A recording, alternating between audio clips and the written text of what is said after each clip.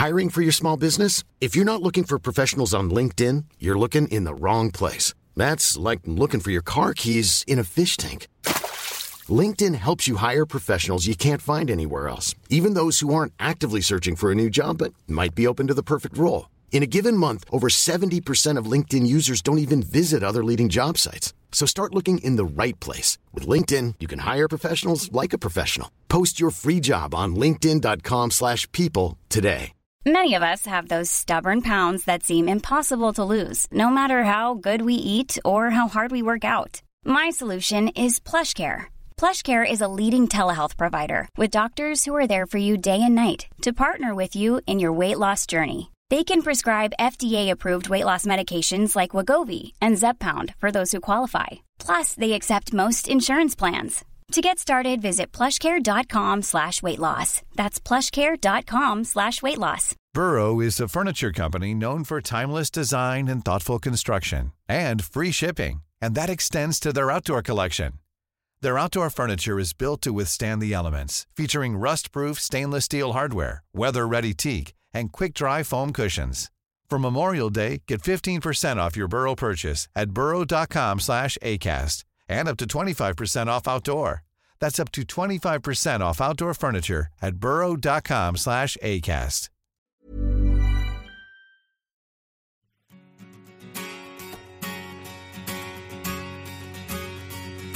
Sjung för gamla Djurgården nu.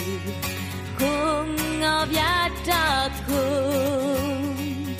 Enda klubb i världen som är evigt lika ung. Sjung när vi har vinst på gång. Sjung när det går snett. Så länge gamla Djurgården finns känns livet ändå lätt.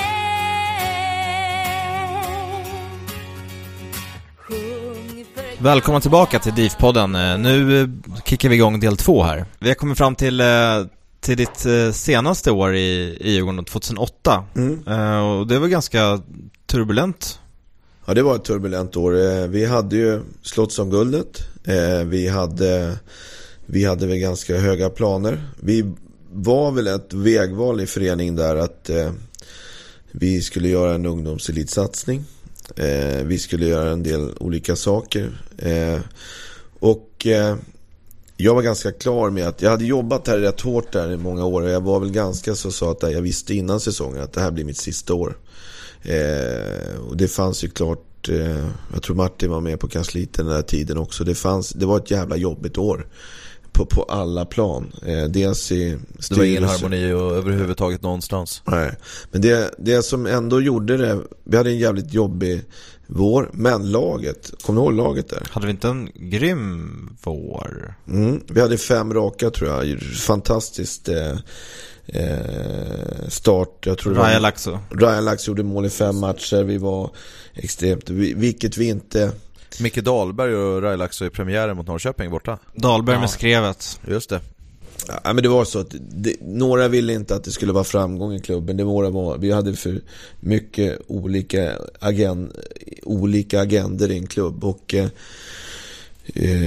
jag kände väl också att min roll var väl inte någon som jag kände någon framtida stimulans i. Och det var ganska tydligt och klar med. Sen att slutet blev mycket senare. Men i den situationen, oavsett om det var mitt eller tränare eller spelare eller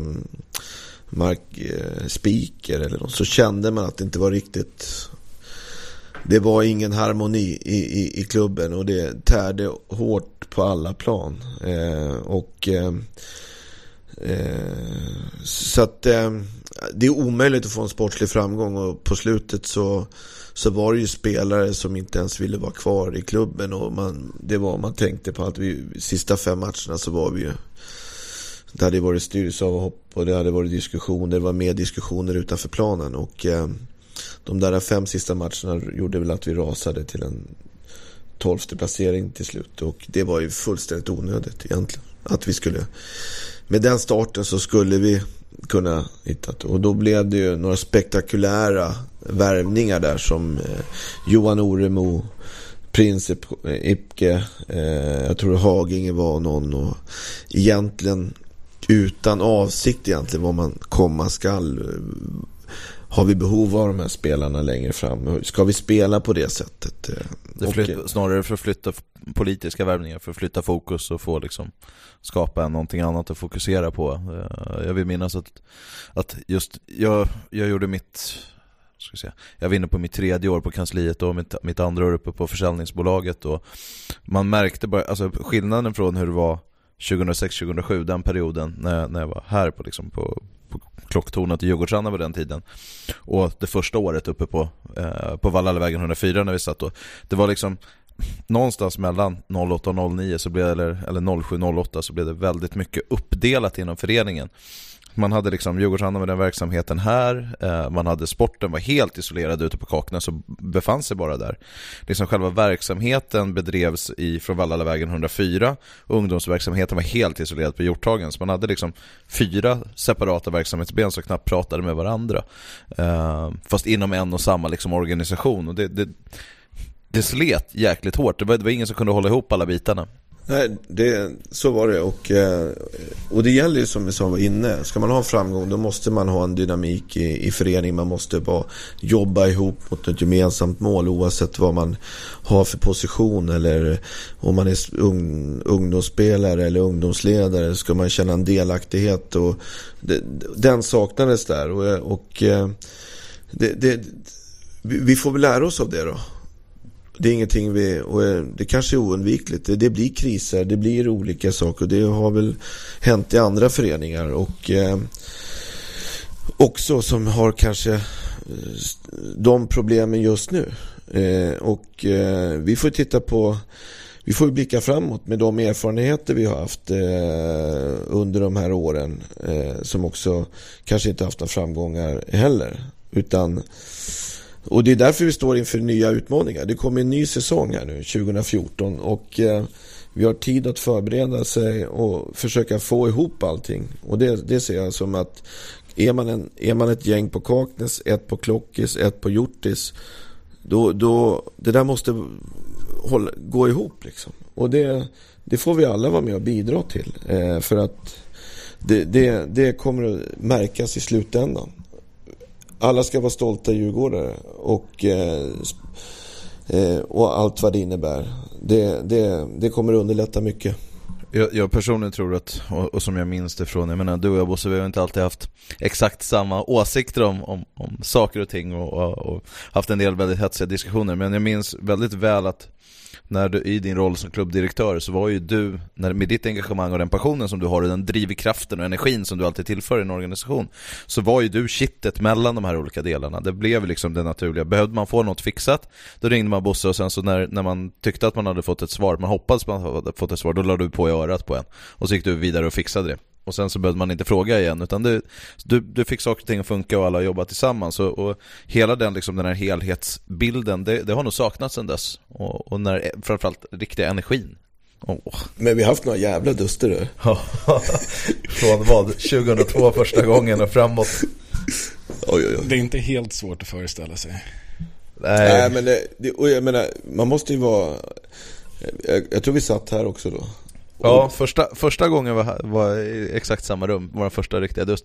Du får gärna berätta vad det var du sa, så slipper jag dra upp den. Nej, men jag ska inte, det är helt okej. Det ska stanna i det här rummet. Men vi hade klart olika åsikter, och det som var skönt med det, att du stod för det och jag stod för det.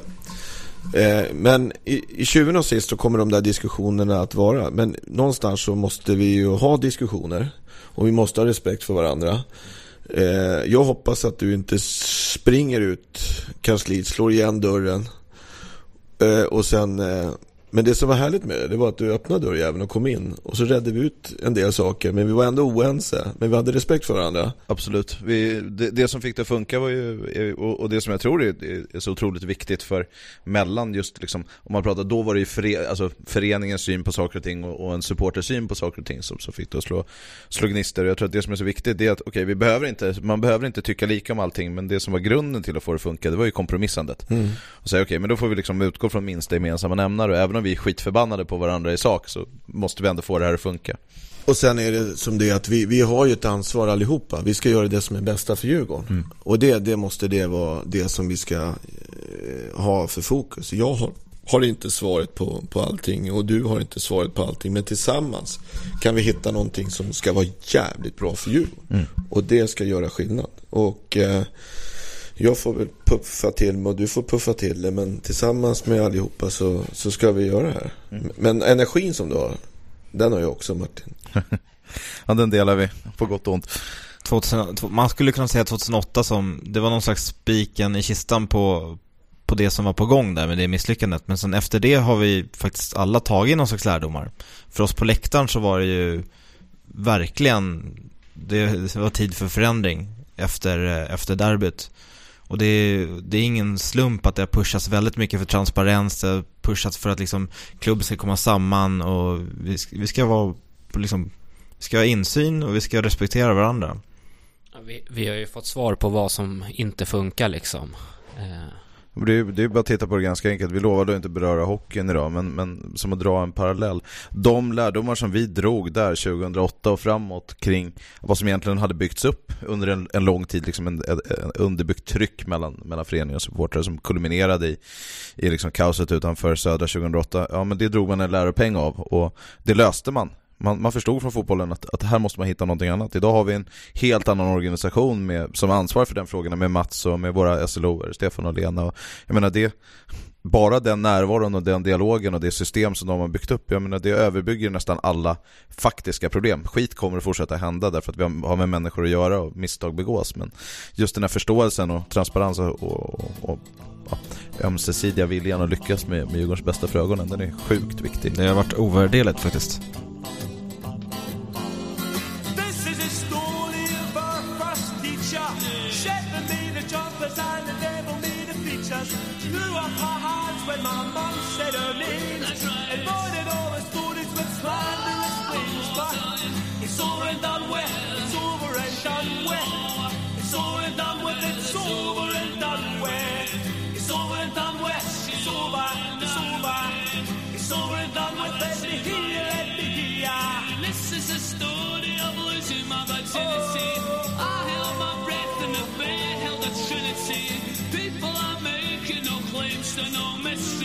Sometimes I feel that my sex life's it's over and done with, it's over and done with, it's over and done with, it's over and done with, it's over and done with, it's over, it's over and done with, Och då skulle man kunna undra sig då, vad har du hållit på med under tiden som du inte varit i Djurgården? Ja, jag hade förmånen att få möjligheten att göra, alltså ibland, det är självklart att man får ta tuffa beslut, och det är självklart att jag skulle lämna Djurgården, det trodde jag inte kanske, men jag är jävligt stolt över det beslutet också, för att vi var inne på den här energin, eller jag tror man kan bara göra det över tid i en förening. Jag hade gjort det länge, jag hade alltid spelat fotboll, jag drömde någonstans om att göra någonting annat. Jag fick möjligheten att jag hade som en dröm att bygga ett hus. Jag skulle bygga ett hus uppe i Norrtälje som jag höll på, och bara rensa batterierna. Jag var helt slut efter det där, och jag menar, det var min bästa tid i mitt liv när jag liksom undrade, man inte behövde passa klockan, man hade ont i magen när telefon ringde, eller man hade inte kunnat vara tillgänglig, eller man kände stress. Jag var, inte ska säga utbränd, men jag var väldigt slut i vilket fall, och behövde en lång tid att ladda batterierna. Och sen då tog jag på mig ett uppgift att bygga ett hus, vilket jag inte hade gjort förut heller, och det var ingenting som jag underskattade det, och det tog en ganska lång tid. Men det var en jävligt härlig tid att träffa andra människor och få distans till till fotbollen och också se vad man har för vänner runt omkring. Och jag gillade att vara i skärgården och fick möjlighet till det. Och det är lätt att säga att vad ska man göra nu eller vad som helst. Men jag tog absolut ett break på 1,5 år när jag fick frågan att hoppa in i Sirius lite på skoj.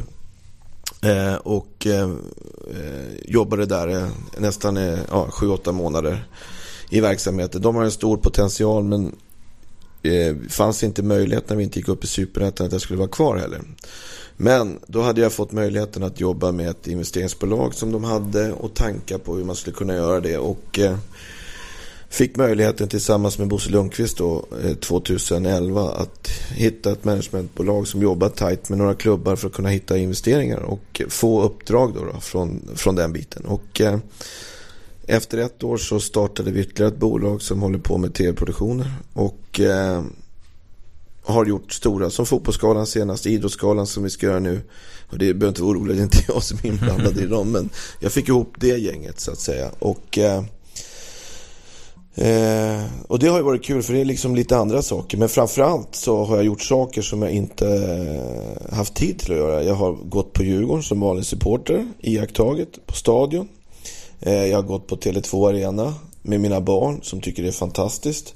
Jag har rest och umgås med vänner som man inte som är. Och mina batterier idag är jävligt mycket mer är laddade. Och med de erfarenheter som man har sett när man framförallt har sett Djurgården utifrån, så känner jag mig jävligt lugn också att det här ska vi göra någonting riktigt bra ut. Jag känner att jag har under de här åren utvecklats. Jag känner att jag har också kontakter som jag kanske inte hade på den biten och iakttaget när man inte behöver ta det här som sportchef eller när man är som inom en lejonkula. Man tror att allt kretsar kring Martin Lundgren eller Djurgården eller kvällsnyheter och sådär. Så att jag har fått lite distans till det där och det känner jag mig att jag ska behålla. Men jag har en jävla passion att vi ska göra det här bra. Och att vi ska tillsammans få Djurgården i de här olika valen att få ihop föreningen som Klockes och gjort det. Så det är ett jävligt bra begrepp. Och jobba i en riktning. Och dels kommer jag slita ärslet av mig för att se till att det ska bli bra. Sen kommer vi säkert kunna förlora några matcher. Men vi ska ha en verksamhet som vi är stolta över. Och vi ska ha en förening som gör avtryck. Och att komma till Tele2 Arena ska inte bli en lätt. För det här tycker jag har varit en bingo.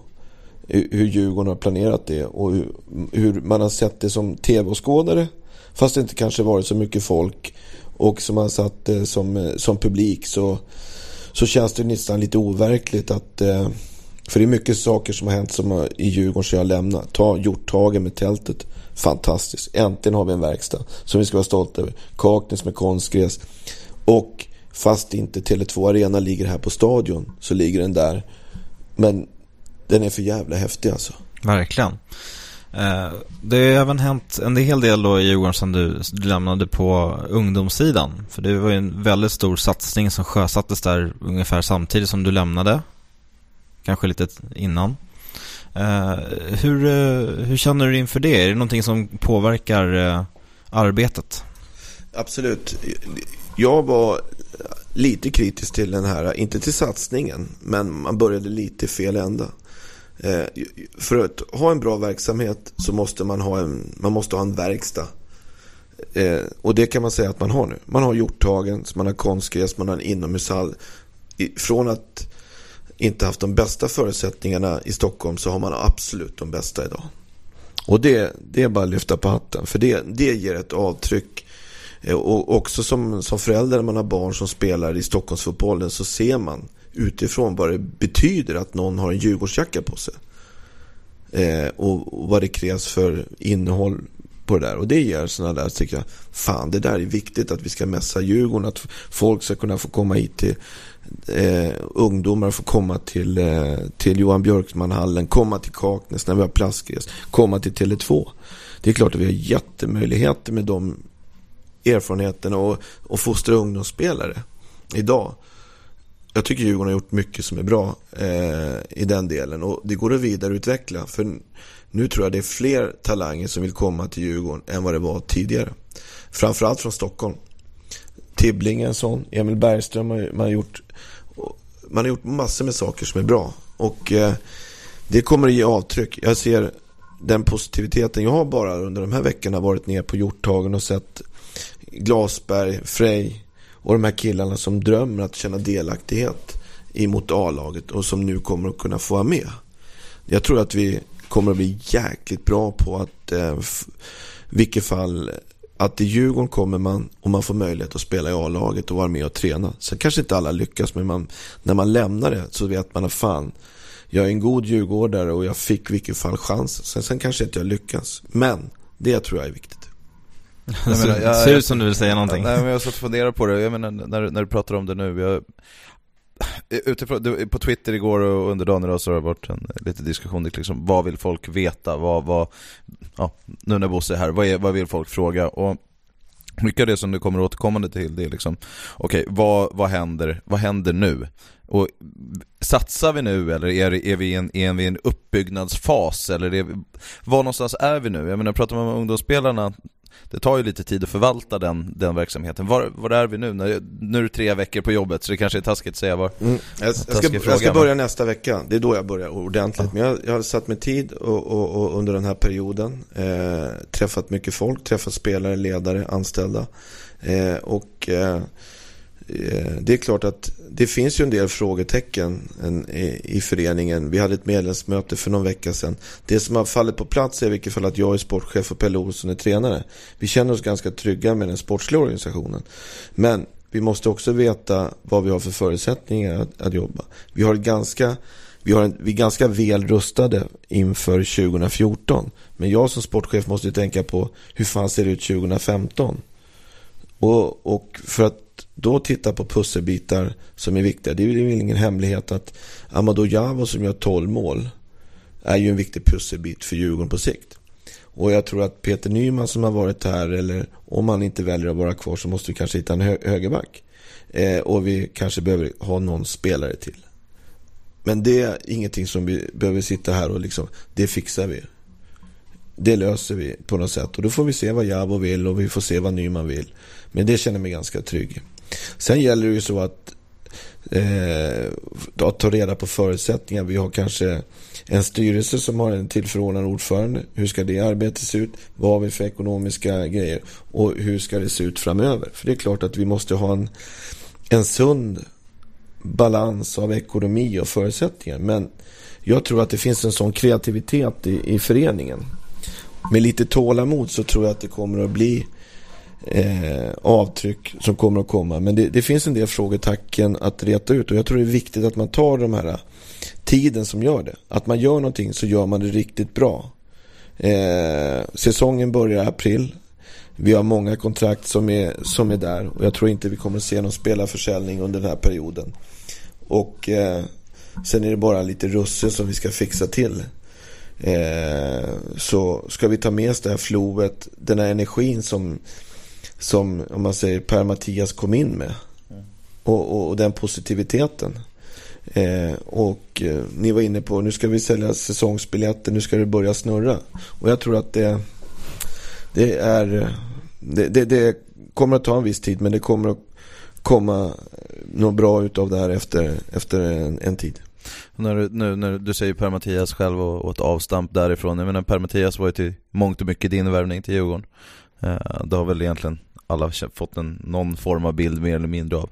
Men då nu när du kommer in som sportchef och har tillträder om en vecka, är Pelle Olsson, är det din gubbe? Är det din värvning, eller är det någonting som du får ärva med dig, men som du känner dig nöjd med, eller hur? Nej, men Djurgården bildade en grupp när det blev klart att Per-Mattias inte skulle vara kvar. Det är klart att när man får ett uppdrag att bli norsk förbundskapten, där tycker jag Djurgården då, det är klart att inte han kan säga nej. Men Djurgården gjorde någonting som var bra och som känns skönt för mig. Det var att man bildade en grupp som skulle rekrytera en tränare. Hur det ser ut och vilken kravprofil. Och då jobbar man med Anders Grönhagen i spetsen noggrant, jobbade, och till slut så blev det kvar 4 namn. Utifrån den biten så självklart så visste jag de namnen. Men jag ville också vara helt oberoende. Att i den biten så så kände jag att de här namnen skulle jag kunna passa med. Sen blev det färre namn. Och sen så när gruppen var klar så var de ganska tydliga med att det här är någonting som kommer att passa Djurgården. Självklart så känner jag då Pelle. Men jag la inga värderingar i det. Utan... Du har ju din Gävle connection med gamla ordföranden eller befintliga ordföranden i Gävle som du har gjort några spelardealar med. Nej, men Pelle Olsson har vi haft en god relation. Jag har stor respekt för han som tränare. Och vi är väldigt olika som personer. Och det tror jag kommer att vara en jävla nytta i det här. Vi vet hur vi fungerar. Jag ser möjligheter, han är lite mer samlad och noggrann. Jag tycker det var ett jävligt bra val för Djurgården att man väljer Pelle Olsson. Men jag var absolut inte inblandad. Sen om han valde Djurgården för att jag var där, eller istället för att han valde Andreasson eller Hasse Bergen, det kan bara han svara på. Och Pelle Olsson valde vi då för att Sir Alex var lite för gammal och Mourinho och Pep hade ju redan, de var under kontrakt. De var uppknutna. Precis. Vad är det som är så jäkla bra med Pelle då? Vad är det som gör Pelle till riktigt bra? Han är väldigt noggrann. Väldigt noggrann med detaljer i försvarsspelet. Och att alla ska jobba som ett lag. Förberedelserna för motståndare. Nyfikenheten på att överraska som fasta situationer, planering, jobbet i veckan och kravprofilen är enorm. Sen är det så att när man spelar i Gävle med de resurserna så ska man ha klart för sig att det han har presterat mest på, det är anfallsspelet. Som man ser, vilka har han fostrat som gjort succé i Gävle? Det är Makondele, det är Amadou Jabo, det är Johan Oremo, det är de offensiva spelarna som har finansierat den biten. Och jag tror att den där balansen som kommer att ge en underhållande fotboll och nya möjligheter. Han lyckades ju till och med få Micke Dahlberg göra mål en säsong. Absolut. Ja, det är schysst. Det är ju bara att lyfta på hatten. Pelle Olsson har ju inte bara gjort sig känd som en duktig tränare, men han har även varit sportchef i Gävle och gjort sig känd för ett väldigt bra kontaktnät där, särskilt i regionen. Är det någonting som du tror att vi kommer att ha nytta av? Vi kommer att ha nytta av Pelles allt som Pelle har gjort i Gävle. Han har varit motorn i allting. Han har varit med och dragit in sponsring. Han har varit med att bygga laget. Han har stått på gymnasieträningar för att kunna få medel att kunna åka på träningsläger.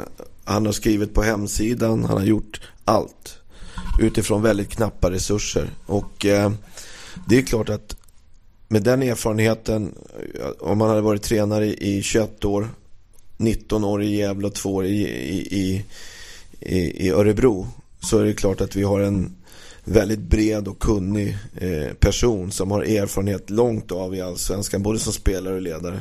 Han är ändå så att säga bäst när han är som bäst, just stå på träningsplan och jobba med en grupp och förbereda sig för en säsong, förbereda sig för matcher, och den var i vardagen stå på och leta de här detaljerna på träningsplan. Det är då han mår som bäst, och det kommer han få fokusera på här.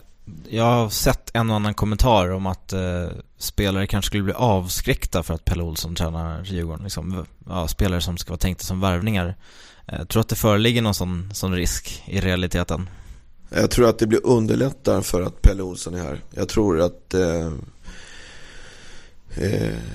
Amadou Jabo får sin drömtränare, och det är livsavgörande för han. Och det finns många som skulle vilja komma till Djurgården, inte bara för Djurgården. Det är klart att många vill, men att Pelle Olsson är här som tränare, det vet jag. Det bör vara lugnande för många.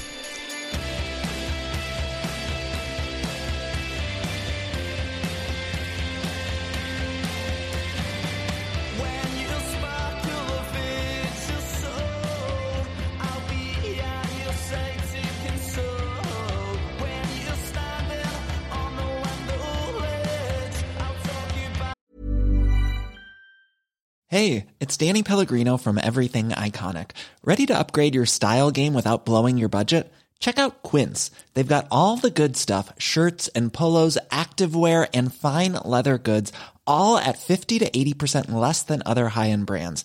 And the best part? They're all about safe, ethical, and responsible manufacturing.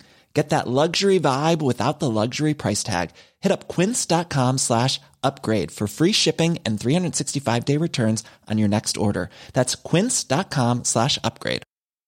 I'm Sandra, and I'm just the professional your small business was looking for. But you didn't hire me because you didn't use LinkedIn Jobs. LinkedIn has professionals you can't find anywhere else, including those who aren't actively looking for a new job, but might be open to the perfect role, like me.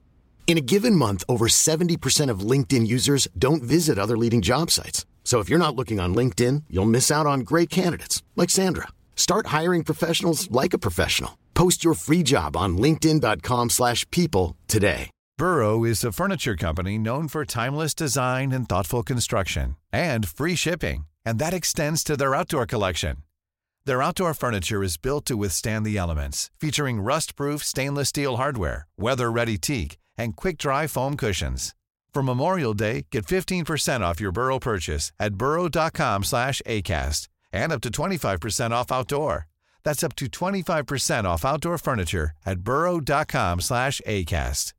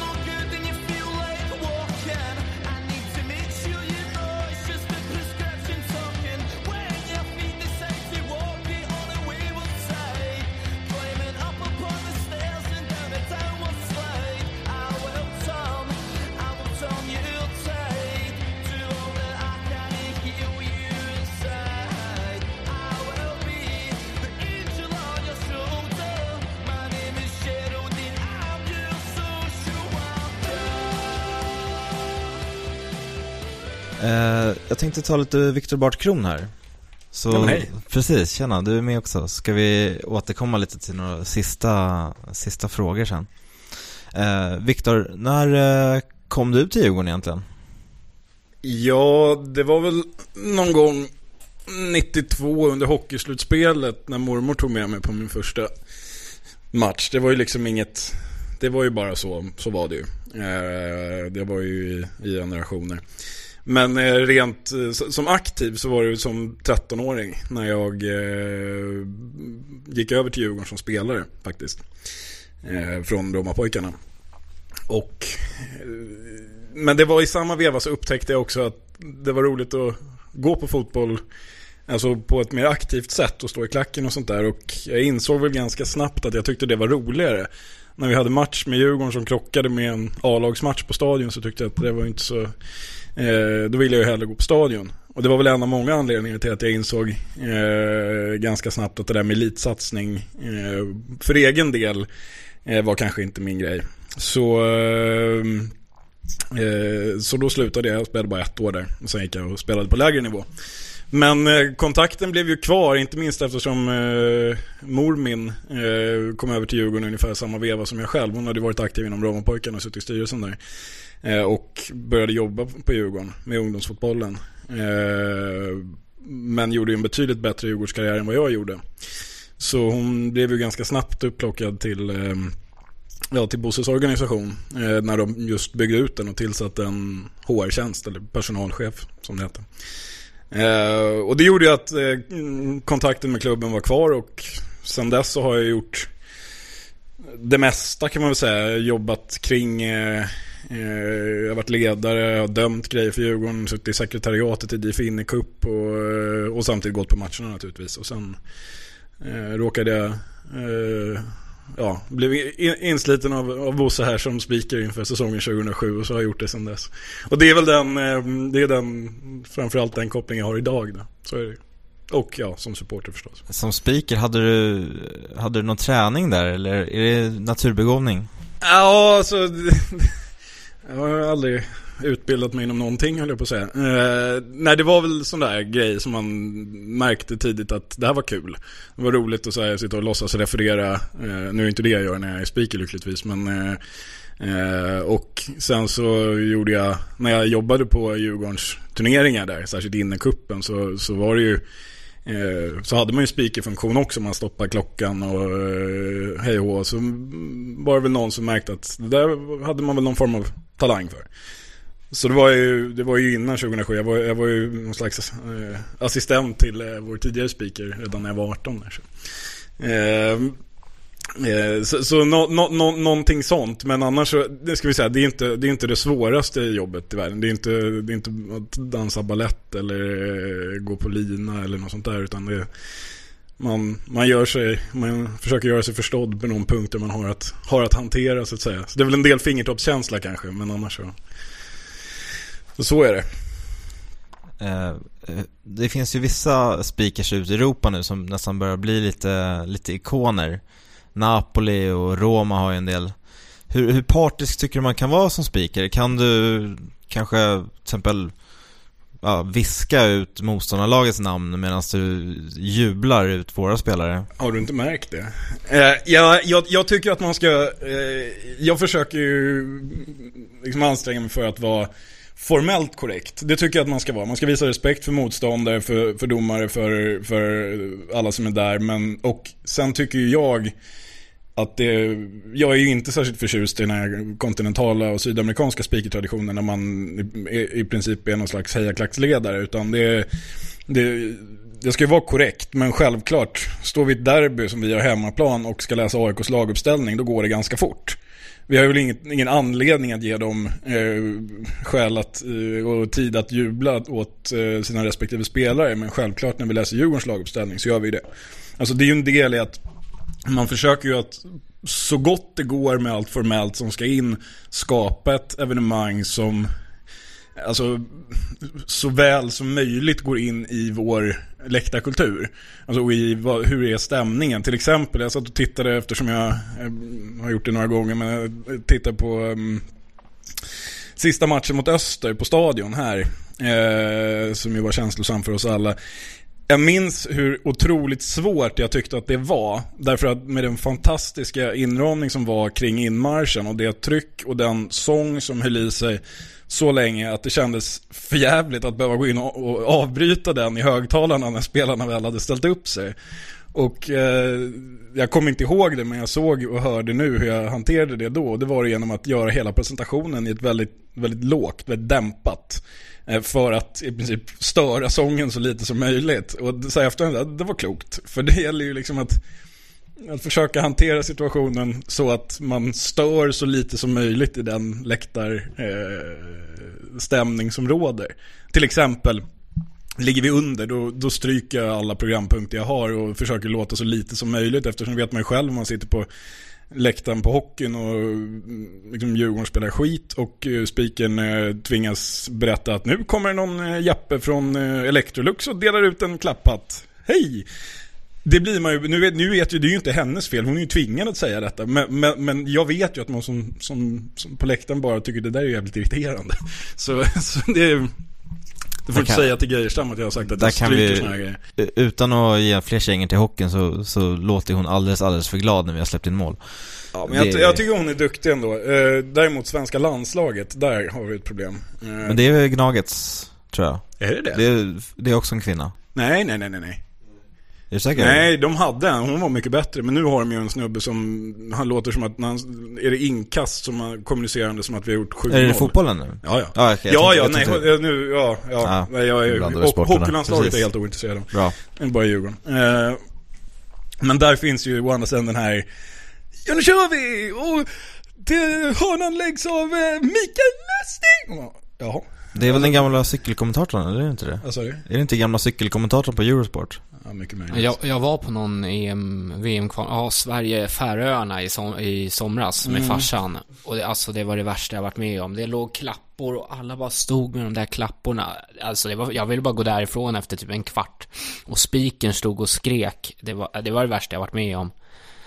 Det är en jäkla skillnad på läktarkulturen kring läktarkulturen kring det här slaget och det vi har kring klubbarna. Det är ju så är det ju naturligtvis, men sparken öppna dörrar kanske. Ja, men jag menar bara det är liksom, det är ju någonstans i den tonalitet man sätter på arenan, och där är ju spiken bara en väldigt liten del, men i allting man gör så kan man ju försöka att så här, underlätta framväxten av vad man tycker är en god läktarkultur. Och jag och vi och i hela den här familjen är väl rätt överens om att vi inte vill ha den typ av läktarkultur som finns kring svenska landslaget, och då är det ju dumt om jag skulle gå in och på något vis mana fram en sån. Nej, försöka stötta och liksom anpassa matchens högtalarsystem så gott som möjligt efter det som redan finns där, så brukar det bli bäst. Och sen är det klart, du frågade om partiskhet. Jag har ju en grej som jag ibland kan få lite skit för, men det är ju, jag säger att det är ju inte formellt fel att säga till min ljudkille att meddela mig omedelbart när någon gör mål mot AIK eller Hammarby. Så tar vi det inte på tavlan utan i högtalarna.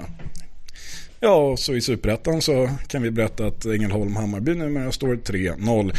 Det är ju inte formellt fel, det är ju service, men sen är det ju en selektiv service. Ja, jag tycker att det är ändå du känner sin målgrupp. Så en väldigt, du är helt väldigt rätt bra selektivitet, får man väl säga. Jag är bara så jäkla nyfiken, för jag funderade på högtalarsystemet på stadion är katastrof. Det är alltså gamla koppartrattar liksom, som sitter. Hur är skillnaden för dig liksom, som i arbetsmiljön med liksom gehör och hela den grejen mot att jobba på Tele2? Ja, är det lättare? Ja, både och får jag säga. Det är en proffsigare liksom, struktur på Tele2, i alla fall efter första matchen som ju var en inkörning när jag tänkte att det här kommer gå åt skogen. Ett problem på Tele2 om man jämför med Råsunda som är mer egentligen, alltså stadion är ju en friidrottsarena, speakerhytten sitter ovanför målgången på 100 meter som är i höjd med hörnflaggan på Lidingöläktaren. Det vill säga så långt ifrån du kan komma där jag står. Alltså, och att då kan ju någon säga, men varför sitter du inte i hytten? Ja, varför skulle jag sitta i hytten? Den är ju helt felplacerad. Jag gjorde det någon gång när jag var speaker för, jag var speaker för damerna innan jag var för herrarna. Jag hade glömt. Men du ser ju inte, du har inte en chans. Du ser inte vem som är mål på andra sidan. Ja.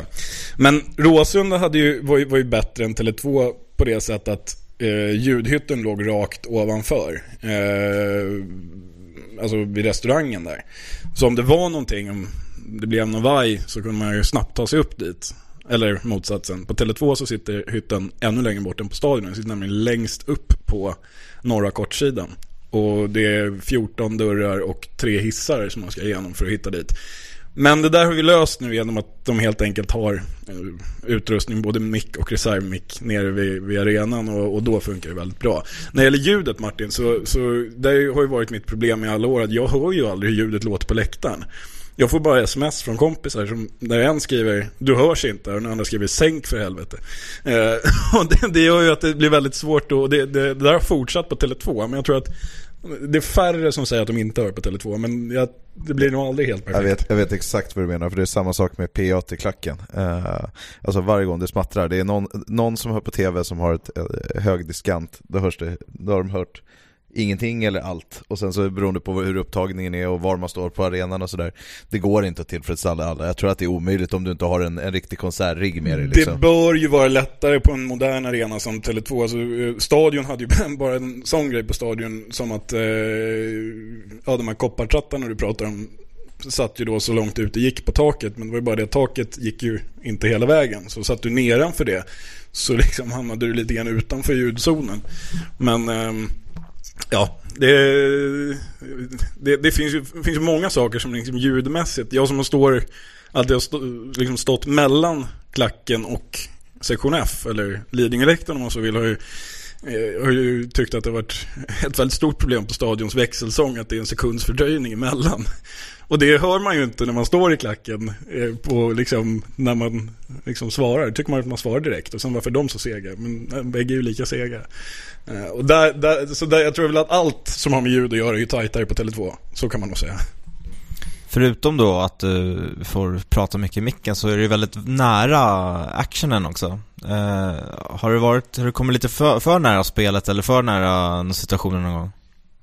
Två saker som man offrar när man väljer att ha det här uppdraget är ju, det ena är ju att gå på matchen med polare och stå och skrika i slakthuskurvan eller vad man nu hade hamnat. Det andra är ju bra sikt. Det är ju som man vet när man har varit på Stadshagen liksom, och stått ut med en sidlinje, så får du inte särskilt bra överblick på spelet.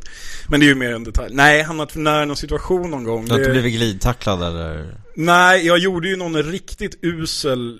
Jag sparkade hål i luften när jag skulle försöka göra någon snygg nedtagning här förra året, eller om det var i våras, så fick jag höra det där bakifrån. Men det var ju inte mer än rätt. Så det är nog mer så att för varje år som har gått så blir man mindre och mindre bollsäker, och det kan väl mer vara den typen av situationer som kan uppstå. Och sen var det ju kanske, det här får vi säga som preskriberat från läktarhåll, men det fanns ju en tid när jag började, när vi pratade om den här dåliga kulturens år, där brukade regna in lite grejer. Men så jag hittade ju ganska snabbt en strategi där, att så var det ett kontroversiellt domslut mot Djurgården, det gick omedelbart snabbt som fasen in i fjärdedomarhytten, så smattrade det till på taket, men fick man inget på sig i alla fall. Men det där ska ju sägas, det där har ju upphört, och det är ju väldigt bra. Där har vi jobbat ganska hårt allihopa. Och där, med resultat. Det ska vi fortsätta med.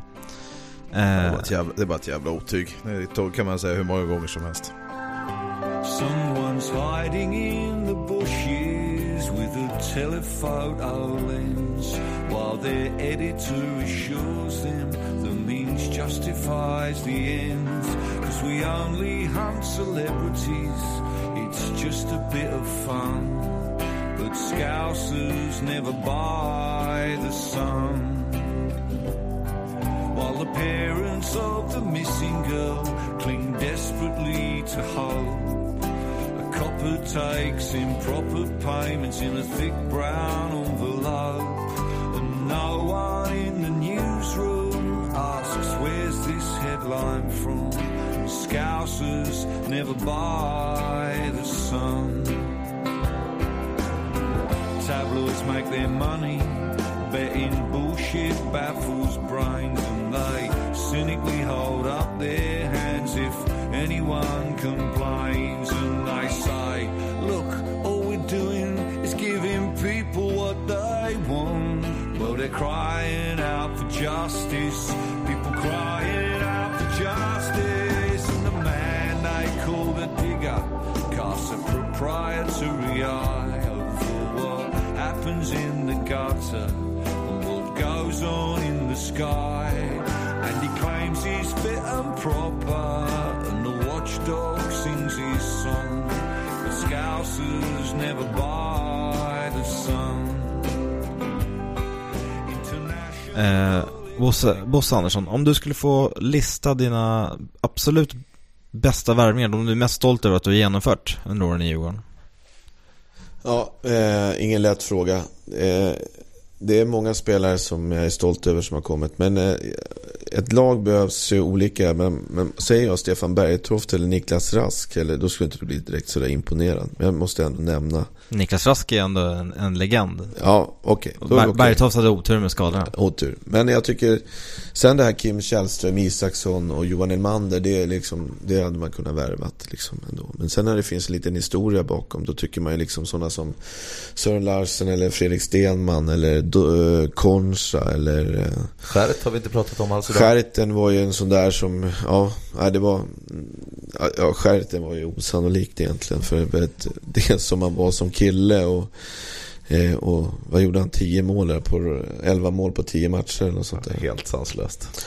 Sen blev det fel där med Skärten och Soran kanske som förstörde lite. Jag vet inte vem som ska kommentera den.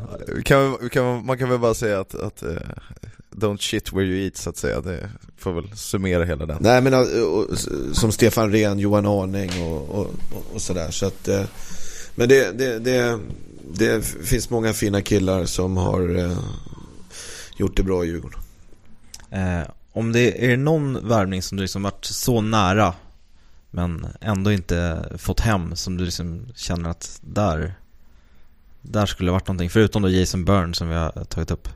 Ja, det var en bra fråga. Jag kan inte komma på någon som man har fått en sånt där nej av, som har varit en riktig käftsmäll. Jag är ganska övertygande och i de där, jag kan faktiskt inte komma på någon som jag känner fan att han valde. Jag kommer ihåg något rykte om att Petter Andersson skulle varit ganska nära innan han gick till Bayern. Ja, det är möjligt.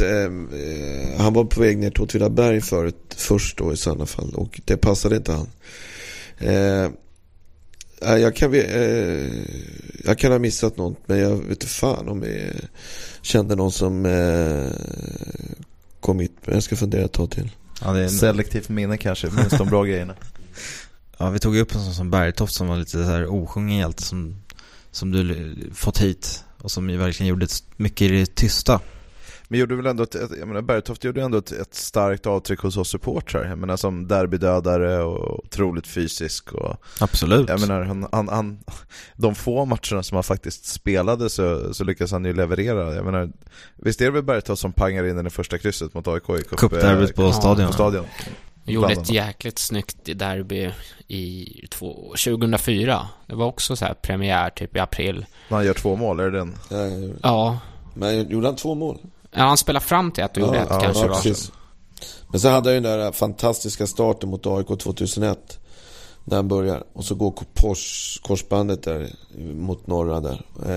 Men han var för jävla härlig alltså, att ha en sån där kille i laget som gav energi och glädje när man sitter på bänken och när det blir mål. Och han var ju ändå i en framgångsrik period och tuff konkurrens, men jag tror han var älskad av alla. Men det var ett jävla roligt intryck när jag skulle värva han, och så sa han, fan Bosse, kan man lira lite, är det okej om man lirar lite innebandy på söndagar? Ja, för fan, så det är okej. Det får du göra liksom lite snyggt. Ja, men det är okej. Ja, visst. Fråga Stefan efter 4-5 veckor, hur fan går det med innebandy på söndagar? Hör du, jag är helt slut. Jag orkar inte, det är ens att tänka på att spela innebandy. Jag lirade faktiskt 2-3 korpmatcher med Stefan Bergtoft för 2 år sedan på grus. Och både tillslaget, den här kamperna och den här energin hade han kvar då. Då hoppade han faktiskt in i guldrändan och gjorde ett par matcher. Det var rätt sjukt. Man såg motståndarna viska lite och peka innan så här, och mycket riktigt stod det 30 sekunder innan han tryckte bort 2 spelare och bara pang in i den första stolpen ut och bytte. Så att han är en jävla rolig karaktär att ha ett lag. Det märks. Jag förstår att det var viktigt. Vi skulle kunna avrunda lite då med att Viktor, vad ser du fram emot mest här den kommande säsongen? Ja du, där har man ju lärt sig att inte spekulera så mycket kring, utan se vad det blir. Men om någonting så känns det väl som att vi för första gången på länge har en rätt stabil grund. Vi har ett lag som, om jag nu bara pratar som supporter, att som känns, ja men vi vet att fan, det här är killar som har tagit kliv i Djurgården som vi vet kan leverera bra resultat. Och det är egentligen första gången som på många år som vi har det. Och vi har jag och Bosse har ju känt varandra länge, men en sportslig ledning både på liksom organisationen och på tränarfronten som är beprövad. Alltså det har varit så mycket experiment de senaste åren. Och där man liksom, jaha, det här kan bli jättebra, eller så kan det inte bli någonting alls, eller så blir det nu känns det som att nu känns det som att vi står på 2 fötter. Och vi har genomfört en arenaflytt som har gått väldigt, väldigt bra. Jag blir glad varje gång jag ser på Twitter några Hammarbyare som är indragna i sitt ständiga inbördeskrig om var klacken ska stå eller vad fan det nu är. Och bara besvikna och saknar sin gamla arena. Jag saknar också stadion, men kan ju känna att hela föreningen har fått energi ändå av den här flytten. Så det känns som det är väldigt mycket positivt och stabilt, och när det senast kändes så, det minns jag inte riktigt. Och Martin, vad ser du fram emot mest då, nästa säsong? Men jag måste säga att själva känslan som var i runt liksom våra sektioner på Slakthuskurvan, både övre och nedre, det sportsliga, nu har man ju haft så många år att man vet, det är bara en slantsingling. Förhoppningsvis är vi ett stabilt lag på den övre halvan. Det skulle göra mig hur nöjd som helst. Men liksom att fortsätta den där att vara Sveriges bästa och elakaste, bäst för vårt eget lag och jobbigast och jävligast för motståndarna, och fortsätta liksom trycka in kultur i väggarna på Tele2 och göra allt det som Bayern har misslyckas med, göra det ännu bättre liksom, och fortsätta utvecklas. Jag tror att vi har fortfarande ett par, 2-3 liksom, nivåer att skruva upp lägsta nivån på Tele2 supportermässigt, och det ser jag verkligen fram emot. Ett, liksom, 10 000, 12 000 plus säsongsbiljetter, hela den liksom. Jag ser fram emot hypen. Jag ser fram emot premiärhypen och hela den här positiva känslan och den här taggningen som kommer månaden innan. Det ser jag verkligen fram emot. Och så Bosse då, vad ser du fram emot mest? Nej, men jag ser fram efter att ha varit borta ett tag, så klart att det pirrar i magen att liksom, nu har vi någonting att hugga tag i. Jag kräver att det kommer, kräver var helt fel ord, men alltså, jag känner en jävla stor utmaning framöver. Vi har en jäkligt spännande säsong. Jag känner som Tele2 Arena har varit ett lyckodrag, där vi har fått ett förtroende att vi ska vara ödmjuka och att vi ska ha ett lag som ligger på den övre halvan. Det tycker jag är en rimlig målsättning, och det är min högsta ambition i det korta perspektivet, och att vi har ett fotbollslag som spelar en underhållande fotboll och ska bli jäkligt svåra att möta både hemma som borta, och att vi har den här lilla glimten i ögat, och vi har den här på läktaren kulturen som skiljer sig från de andra lagen, och att vi har den här liksom, tycker det var jävla härligt att man skickar upp det här flygplanet i Hammarbys premiär. Det är liksom, det för mig, det är Djurgården. Jättekul att höra. Jag måste lägga till det. Jag ser fram emot Svenska cupen också. Jag ser fram emot Stadshagen var det 1 eller 2 februari. Det ska bli jättekul. Det är inte alls långt, det är bara 2 månader nu. Nej, men just med Svenska cupen, jag är så sjuk. Var det du och jag som pratade om det, Ola, för en vecka sedan, eller om det var jag och Adam, skitsamma. Började prata om så här korta Europaminnen, och så börjar man inse att det var en stund sedan vi var ute och härjade i Europa sist, och det spelar liksom ingen roll om det är så att vi får något skitgäng på Irland eller om vi ska tillbaka till liksom slovenska skogarna. Bara vi får komma ut och härja lite i Europa och dricka billig bärs och åka långa resor med roliga människor, så ja, men det skulle vara jävligt kul. Det var ju bara en straffspark ifrån i våras alltså. Eller 3. Jävla pessimist. Vältalat, och med det så ska vi avsluta kvällens podd, och jag vill tacka alla medverkande. Olof. Ja, nej, det var jävligt kul att vara tillbaka. Det var ett tag sedan vi körde senast, du och jag.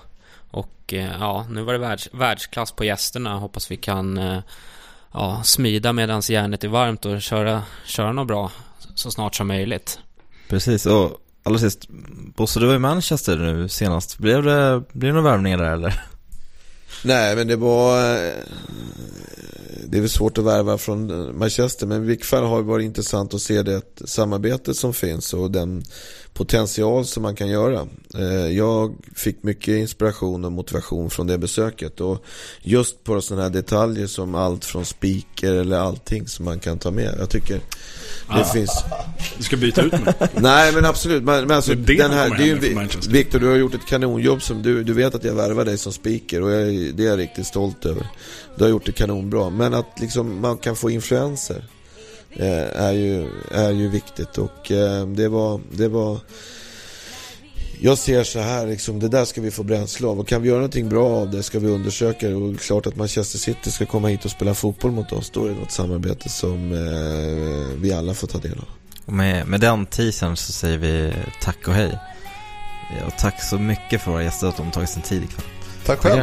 Sjung för gamla Djurgården, sjung i ur och skur, visa folk att blåa ränder, de går aldrig ur.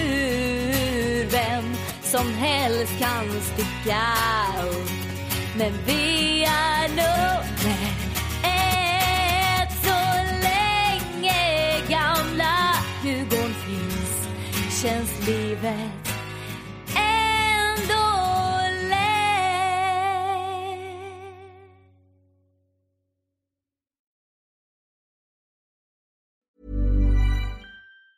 Normally, being a little extra can be a bit much, but when it comes to healthcare, it pays to be extra.